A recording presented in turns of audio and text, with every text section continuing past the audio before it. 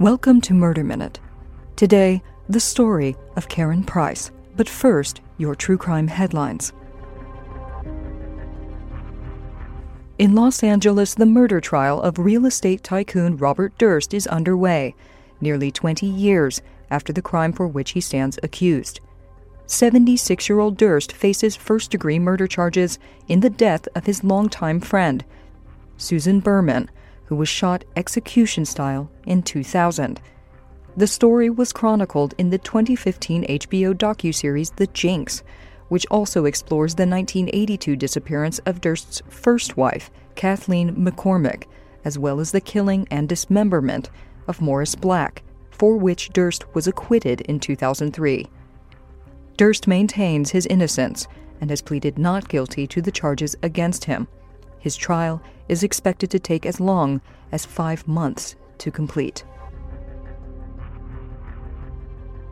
A judge in Wayne County, Michigan, has been arrested on charges of domestic violence, assault, and battery stemming from an incident involving his live-in partner, a 55-year-old woman. 59-year-old David Parrott was arrested by officers who responded to the couple's home after the woman called police. She told the officers that Parrott had assaulted her and showed them the injuries that he is alleged to have caused. Parrott's arraignment was held at a nearby courthouse after his staff asked to be disqualified from the case. This is the judge's second arrest in the past 14 months. He was arrested for a DUI on Christmas Day of 2018, and that case is still pending. He has been ordered to turn over all of his guns, is forbidden from drinking alcohol, and will be required to wear an alcohol monitoring device while he awaits trial. His next hearing has been scheduled for later this month. Those are your true crime headlines. Up next, the story of how pioneering forensics unearthed a 10-year-old secret. But first, a quick break.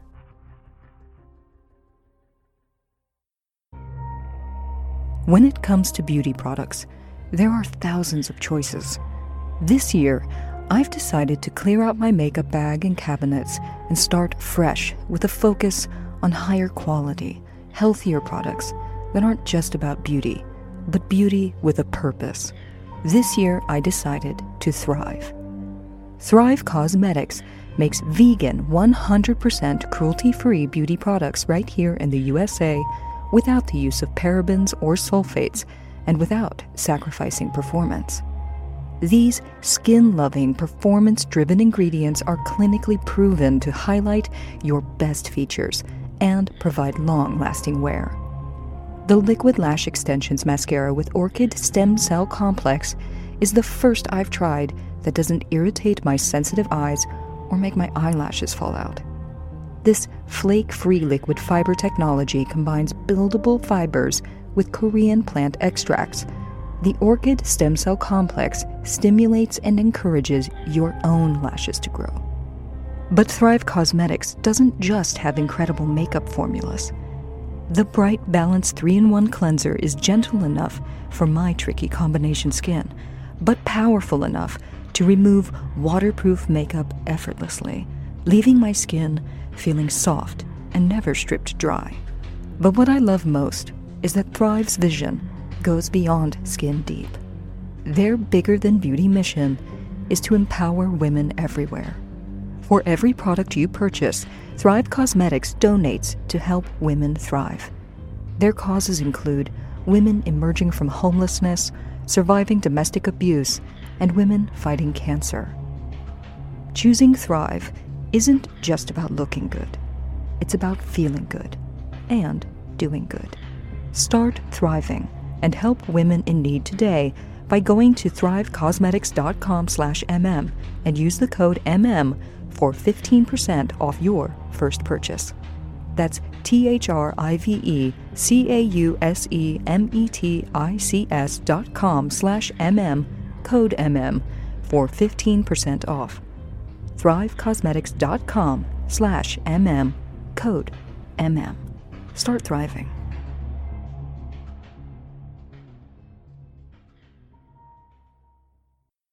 Did you know that many conventional deodorants contain aluminum, which works by forming a plug in your sweat glands to keep you from sweating. And do you even know what a paraben is? It's time to go native. Native deodorant is made with safe ingredients that you can actually recognize, like coconut oil and shea butter. And making the switch to an aluminum-free deodorant doesn't mean you have to sacrifice on performance. Native keeps me smelling and feeling fresh all day long, with over 10 amazing scents for men and women, like their best-selling coconut and vanilla, cucumber and mint, and my favorite, lavender and rose. Plus, limited edition seasonal scents, like blackberry and plum, and a dozen roses for Valentine's Day. Native also offers an unscented option and a baking soda-free formula for those with extra sensitivities. But Native isn't just deodorant. Now, you can keep your teeth naturally sparkling with Native's toothpaste. Native's toothpaste use a special blend of naturally derived cleansers, flavors, and whiteners, and comes in 2 minty flavors: whitening wild mint and peppermint oil, and detoxifying charcoal with mint, both with the option of fluoride or fluoride-free, that will help keep your mouth squeaky clean. And as always, Native products are vegan and never tested on animals, so it's not just good for your body, it's good for everybody. Make the natural choice. Try Native today risk-free, with free shipping on every order and 30-day free returns and exchanges inside the U.S. For 20% off your first purchase, visit nativedeodorant.com and use the promo code MM20 during checkout. That's 20% off your first purchase at nativedeodorant.com, promo code MM20 at checkout. Take care of your body. It's the only place you have to live.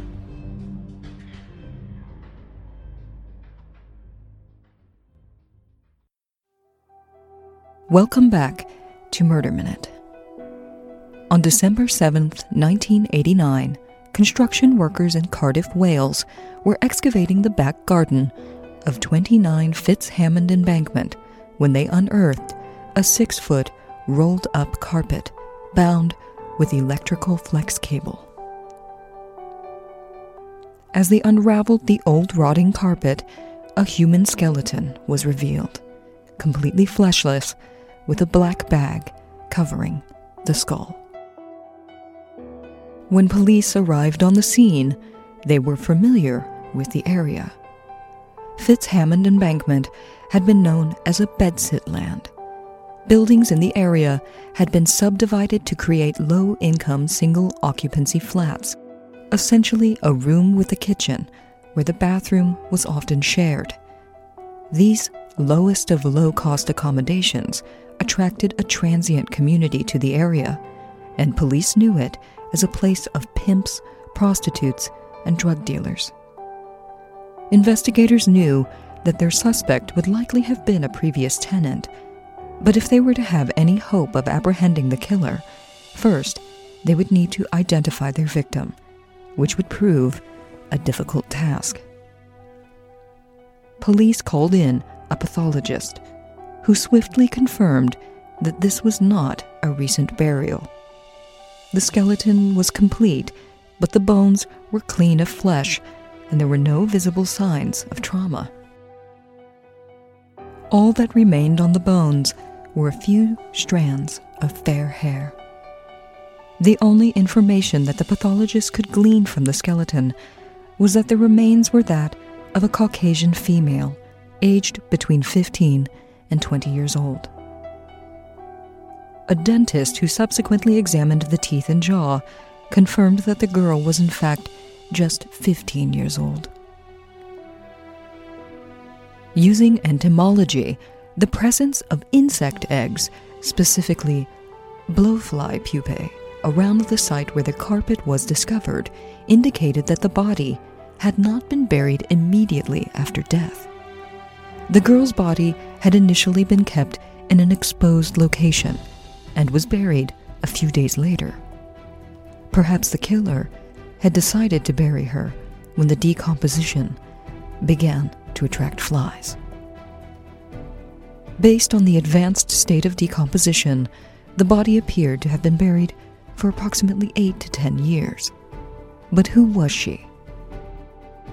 The discovery of the remains of a pair of jeans and a bra unearthed from the site provided a new lead. Sewn into the bra was a label, Mrs. Knickers, a small company that had operated in England in the early 1980s. Police tracked down the owner of the company, who confirmed that the labels found inside the victim's bra were only in use for a few years, between 1979 and 1983.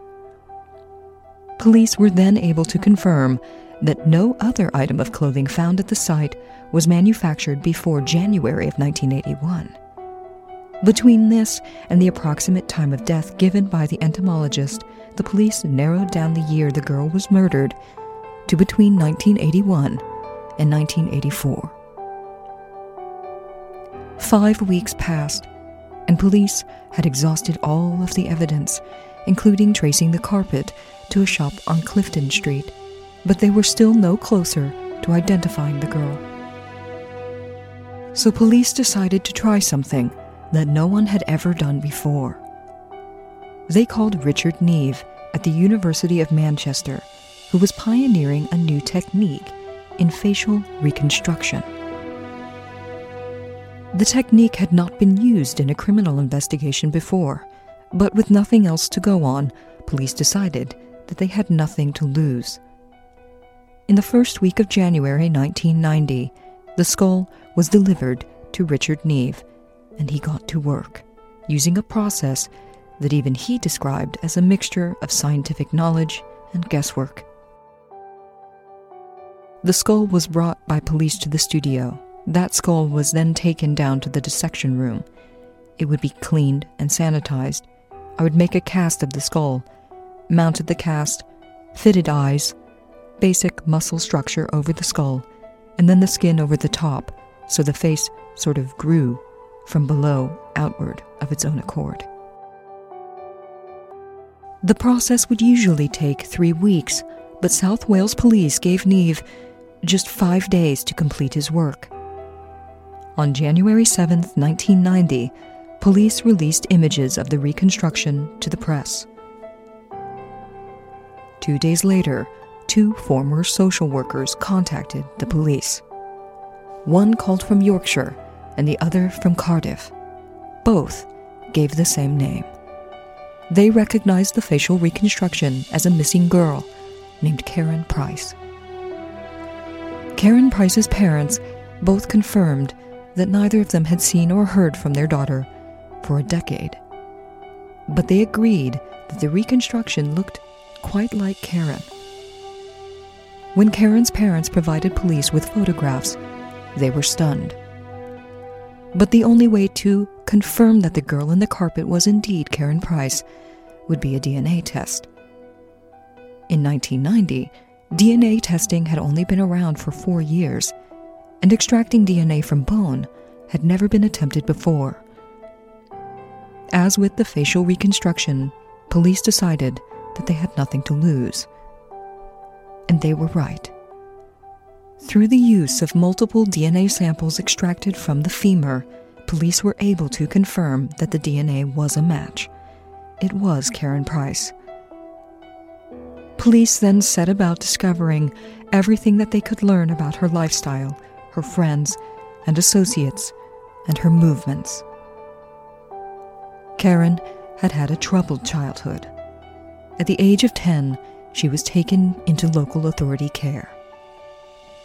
Karen often ran away, as many children did. So when the 15-year-old disappeared from a council assessment center in 1981, it didn't cause much concern. At that time, she was nearly 16 years old, a legal adult in the UK. So when Karen never returned, no one was looking for her. Karen Price was last seen on July 2nd, 1981, and had been living, it turned out, just a quarter mile away from Fitzhammond Embankment, where her body was discovered. On the evening of February 15th, the BBC television series Crime Watch included a piece on the Karen Price murder investigation. This is the piece of carpet that the body was found wrapped up in.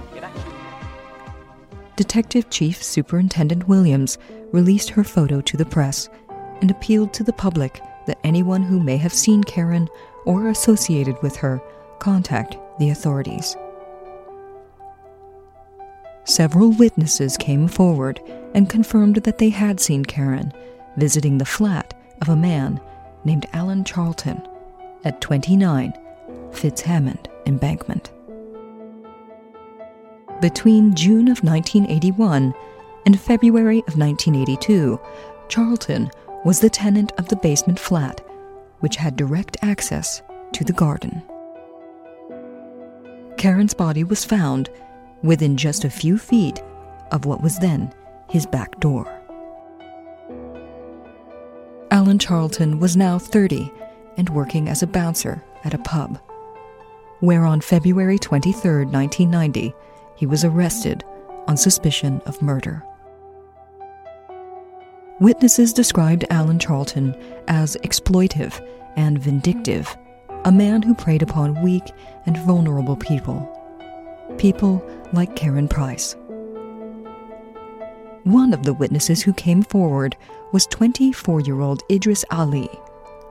Ali told police that in 1981 he had acted as a pimp in Central Square, where he would procure young girls for Alan Charlton's parties at his basement flat. One of those girls was Karen Price, and he had been in Charlton's flat when she was killed. According to Ali, just 2 months after Karen ran away from the children's home, Charlton told Karen that he wanted to take lewd photographs of her. But Karen refused. Charlton flew into a rage. He raped Karen and strangled her to death.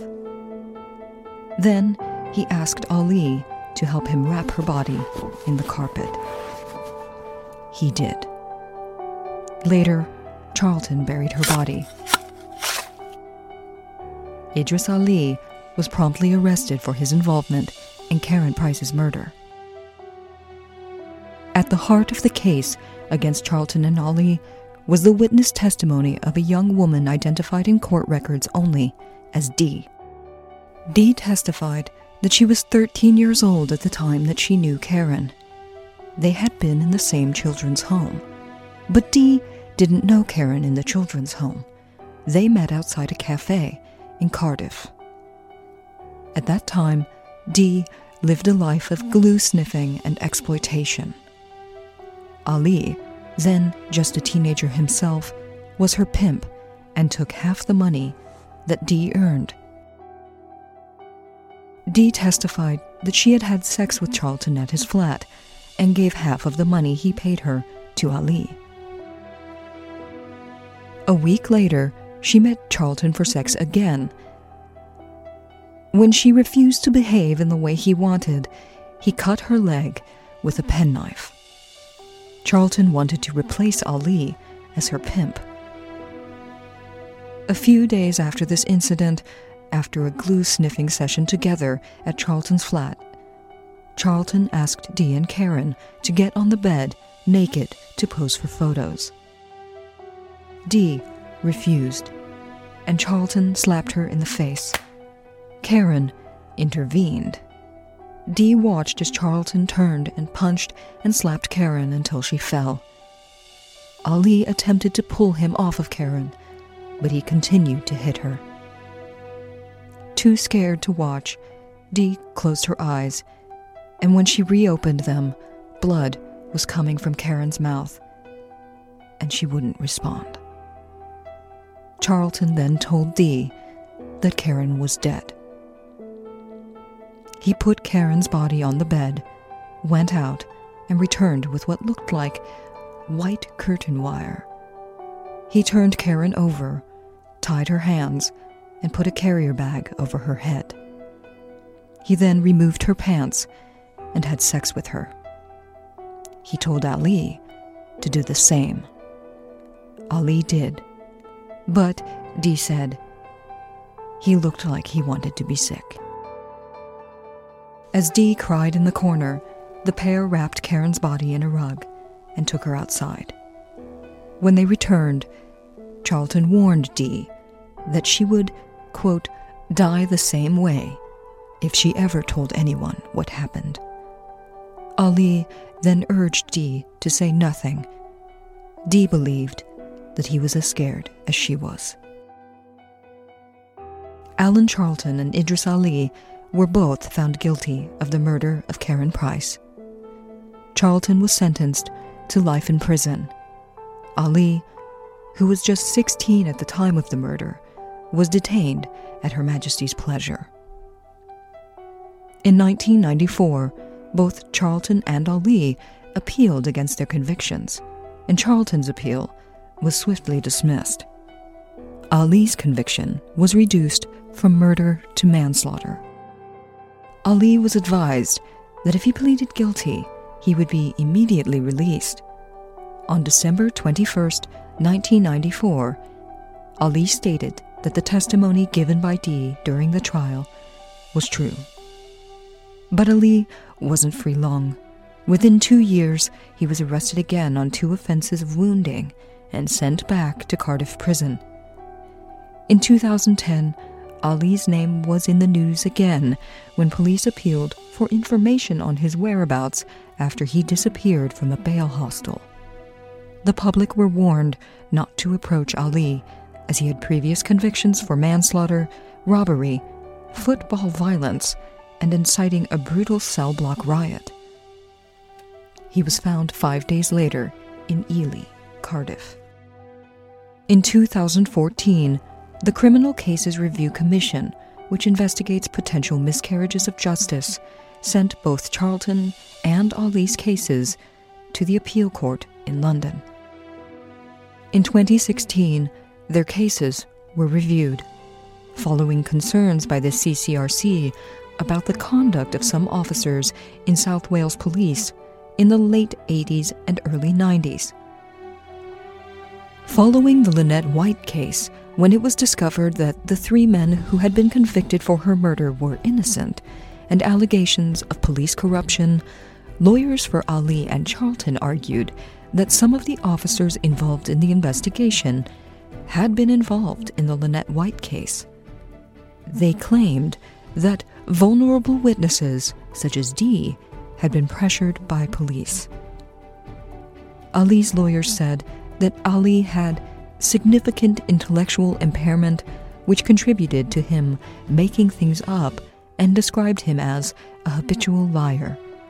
Ali claimed that he had only admitted his involvement in Karen's death to get out of jail. Their convictions were upheld. The only way in which an appeal could succeed is if we were to find that the prosecution offended the court's sense of justice and propriety to the extent that it amounted in an abuse of process. Lady Justice Hallett said, "As we have indicated, we do not." This has been Murder Minute. For true crime anytime, download the Murder Minute app or follow us on Instagram at Murder Minute.